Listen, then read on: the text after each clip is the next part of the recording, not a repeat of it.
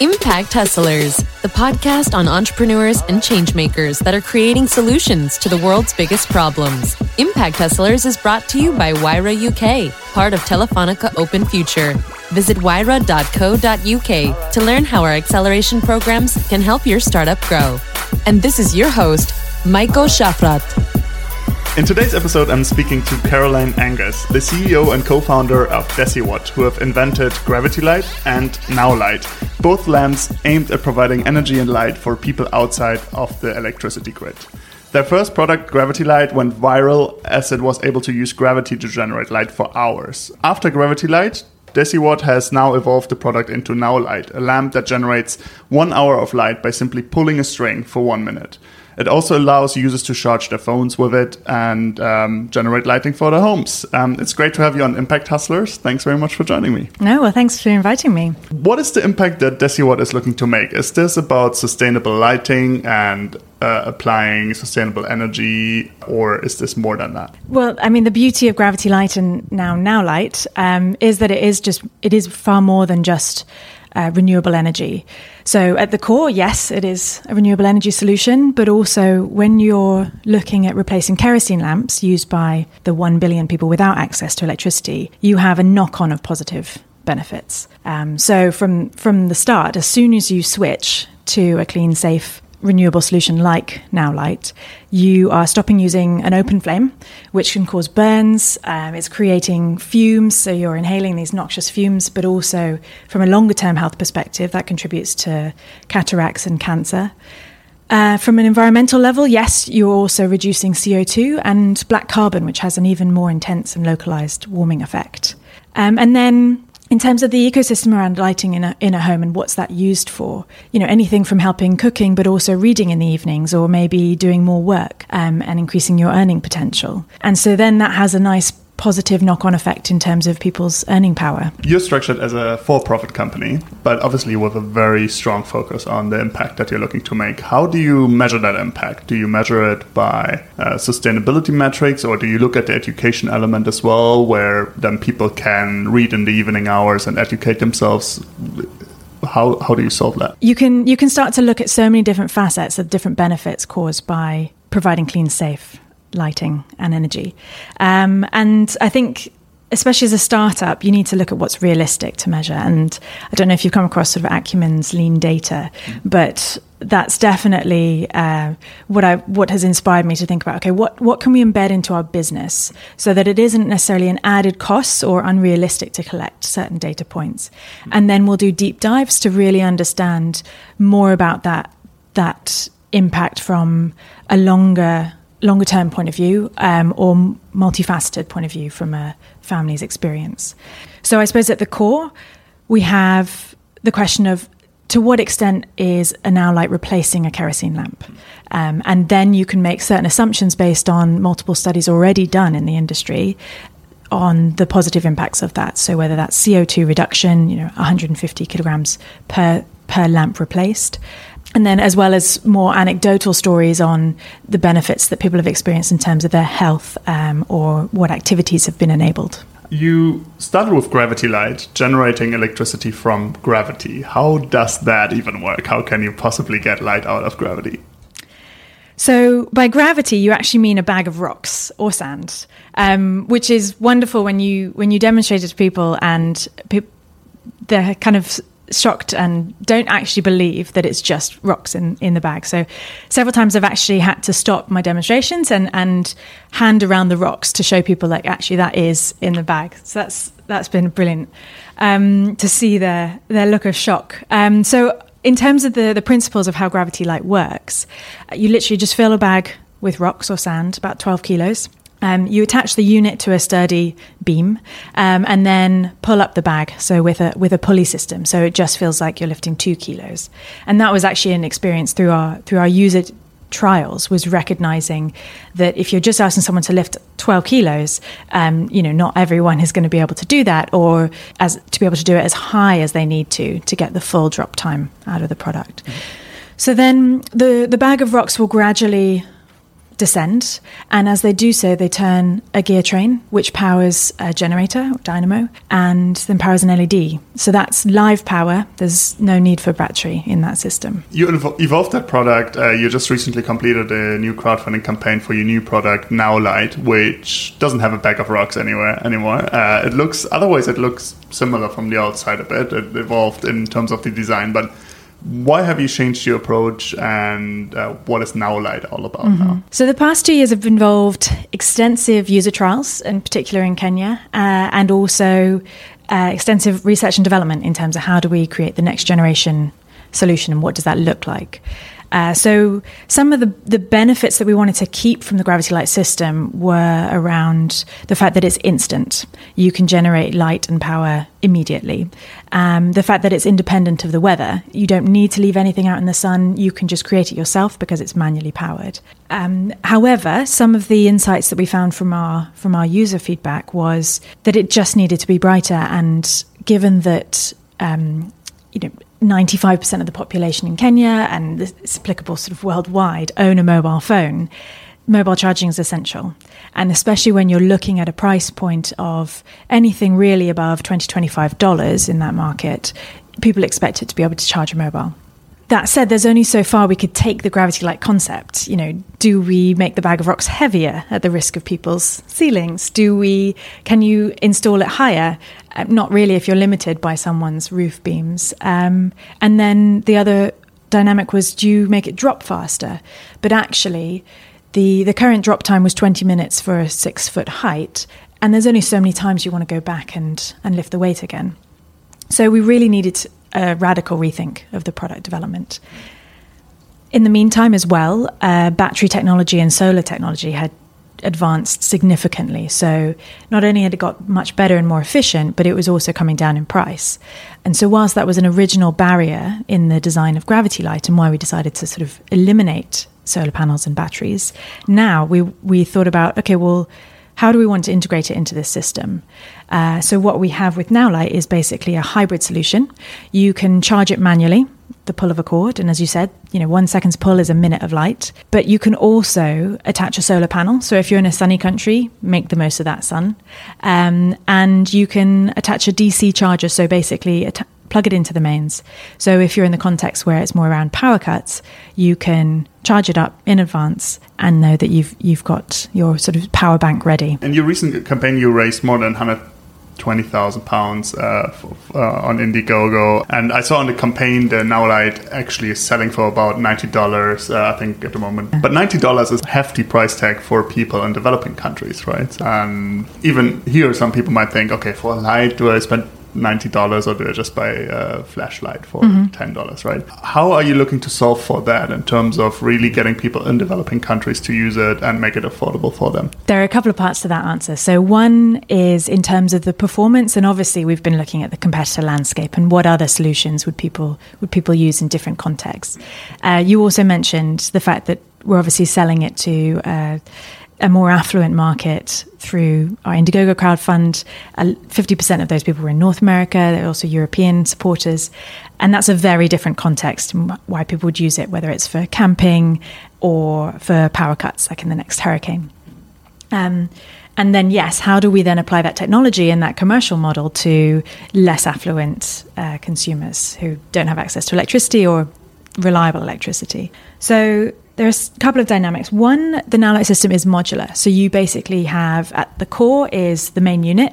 Then you can add on different accessories. So you can add on additional lights we call satellites, each with their own sort of independent brightness settings, add on the solar panel, and so really build it up depending on how much you want to spend and what you want to use it for. Then the other dynamic is our commercial model selling at different price points to different markets. So we will be selling at a higher price and higher margin in Western markets, if you like, developed markets, where people can afford to spend that and where also it's still a competitive price point versus other solutions. And so part of those funds will help us. Part of those funds will help support our activities in lower income markets where, frankly, it's a lot lower margins, but also a lot more time and effort to be able to reach those customers. And then a third sort of piece of that puzzle is pay as you go. So households living on just a few dollars a day really can't afford anything or to invest in anything above $10. You know, that's a huge outlay of their savings, even if they're part of savings groups. And this is definitely part of the research that we already did with Gravity Light, was understanding, okay, what is reasonable? What can people afford and also are willing to pay for a solution like Now Light? And so we have developed and will be refining over the next few months a pay-as-you-go system. So you pay your deposit to the local distributor, they'll give you the light, and then you can pay either in cash or mobile money, receive a code for that amount that you've paid, and then that will unlock the next week or so of power. So basically, people will be sort of renting to own.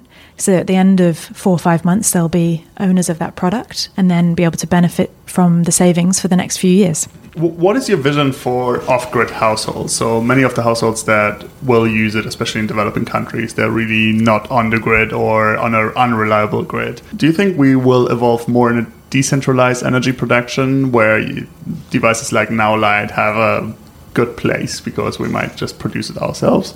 Or is Now Light an interim solution until these problems get fixed and until the energy grid gets distributed to those people? Well, I think if I had my sales hat on, I'd say every household would probably own a Now Light, and that's the solution.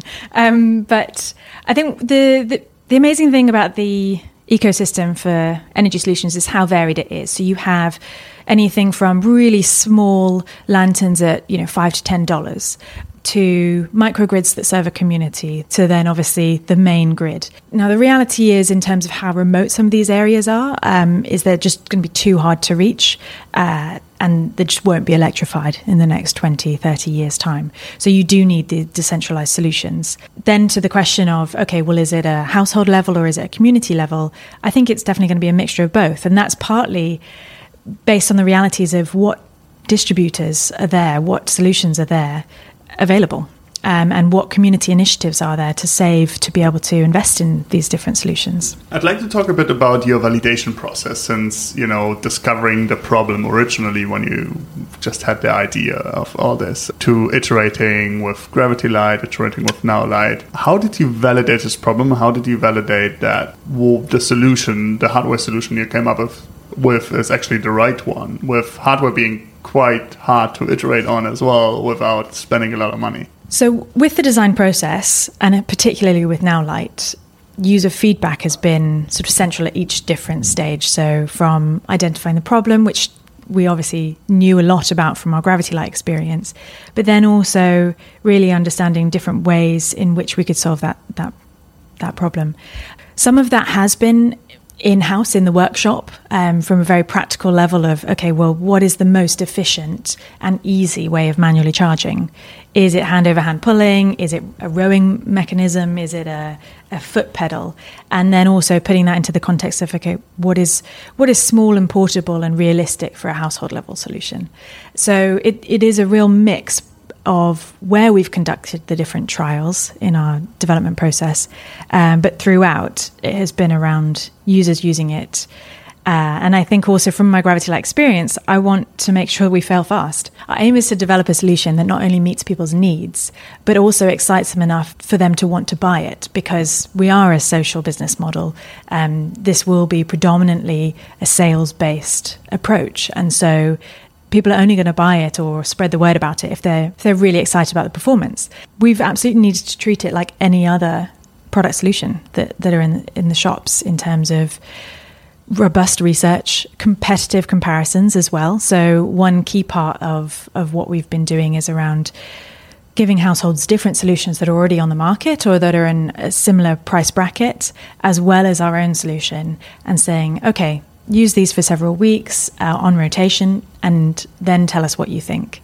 And then once they've said, okay, yeah, I prefer this, I would buy that one, then see if they'd put their money where their mouth is. So offer them a thank you incentive for being involved in the pilot, and then say, okay, well, now you have that money, are you actually going to spend it on this product? And in some cases, they'll say, actually, I'm going to prioritize school fees, but I might buy that at a later point. So that's also really interesting in part of our research process. Mm-hmm. How do you validate with so many completely different customer segments? So me that I love to go camping. I went to Poland on a kayak trip. Mm-hmm. This is the ideal product for me, right? I'm a completely different customer than somebody in rural Kenya trying to get some electricity into a small place. How do you create a product that serves all those needs, and who are your target segments? Who are you actually catering for right now? Refining our user profile is definitely what we're focusing on at the moment, because you're right, you can't be sort of one thing to everyone, especially with the same hardware solution. And part of our development journey over the next few years will really be tailoring to specific different markets and different use cases. So whilst we've had the off-grid market as our sort of core focus on the product development side, we've also recognized, okay, actually you've got huge appeal in this Western market who want to use it for camping cabins and hurricane preparedness. So what we're doing at the moment is really focusing in on who are we reaching at launch, and who are we reaching sort of 6 months down the line, and why. And so that's actually less about the product at the moment and more about thinking our sales and marketing strategy through. So, for example, in North America, it's more campers who take their car with them or overlanders. And in terms of emergency preparedness, it's people who might be in a hurricane-prone zone who are spending a couple $100 getting their sort of go bag together and thinking about a multi-day power cut. So we are sort of narrowing in on, okay, who specifically is our target market and how are we going to talk to them and reach them through sales and marketing channels. What is the big vision here if you think about the next 10 years? What sort of world would you like to help contribute to achieve? What's the big vision that you'd like to help create with Now-Light and with DesiWatt? So in 10 years' time, hopefully everyone will own a Now-Light as a starting point. But I think that speaks to just the shift towards renewable energy, and looking in particular at households without access to electricity who are using kerosene lamps, the fact that those will be eliminated in the next 10 years through both Now-Light and other off-grid solutions and the growth of the grid as well. So that's definitely part of our core vision for what does that look like. But more broadly, I also want to see impact as standard in terms of how businesses are thinking, that they're always being conscious of their environmental footprint or their social impact, and that it's not seen as a nice to have or a gimmick or something that's kind of on the periphery, but actually mainstream businesses, small and giant corporates, have to operate with a real consciousness of their wider impact. Do you ever feel yourself, I think it's a very common question, but do you feel yourself trading off between the profitability of your business and the impact focus of the business? Or do you feel it really goes mostly hand in hand? Given that we are yet to launch Now-Light, I think that is a future question. It's definitely something that I'm conscious of because we have some very different markets. I mean, to some extent, they are so intertwined in terms of the commercial model. So we don't rely on, but it's important to have those profit margins in more affluent developed markets to help our activities in developing countries. So it is quite core to how we make our impact. But then the risk is, as you're hinting at, is what if we just focused on the Western camping market? And I think part of that comes down to the team, who the founders are, who the leadership team are, and also who we continue to recruit and, what is driving them. And then also very topical at the moment because we're just talking to investors is who are our investors, So obviously we're talking to some impact investors because I want to ensure that's sort of going to be baked into what they want to see out of our business going forward. So for somebody starting out looking to create a hardware solution aimed mainly at developing markets, what advice would you give them? A couple of things that I haven't necessarily followed myself, so it's probably easier to give the advice. But definitely be in the country and be building up a team, a local team, so you really understand the sort of the cultural nuances of your target market. I haven't seen my friends or partner very much over the past few years because I've been in Kenya so much, but it's been absolutely essential to be in the market that you're looking to serve. Another element, again, which I need to do more of myself, but is to build up that support network of advisors, of people who've been there, done that, because there are lots of pitfalls that you can avoid, or at least have someone to bounce other solutions around from people who've been there, done that. I mean, I would also say that crowdfunding has been invaluable to us 3 times now. And it's been an incredible way of testing the proposition, of getting critical funds in terms of cash flow to be able to invest in that tooling. The watch out there is then you have a massive supporter base that is waiting on that timeline that you promised. And even, I mean, I put so many buffers in, and they always get eaten up pretty quickly. So it is a trade-off, because obviously you then have a whole nother supporter base and audience you need to talk to, rather than focusing in on your core user, if they're different people. But I think that that's definitely been something that's been invaluable to keeping us, frankly, afloat, but also giving us the sort of the energy and momentum to keep going with certain initiatives. I wish you all the best on that journey still. You just closed the crowdfunding, so now it's about producing it. And you told me just before that you're right into tooling and actually making it happen. So I wish you all the best for that, and that most things go right. Not everything will go right, but that everything will go right enough for you to deliver. And thanks very much for joining me today. No, thanks so much for your time. Thank you. Cheers. This was Impact Hustlers. Impact Hustlers is brought to you by Wayra UK, part of Telefonica Open Future. Learn more about Wayra on www.wayra.co.uk.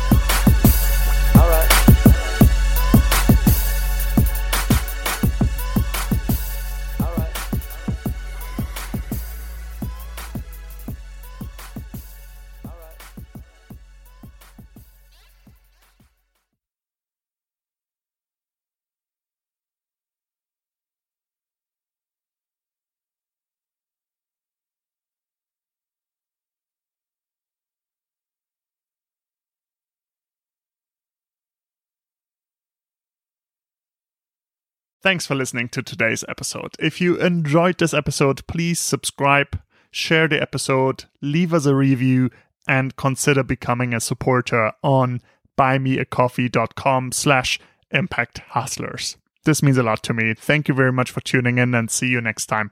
Bye.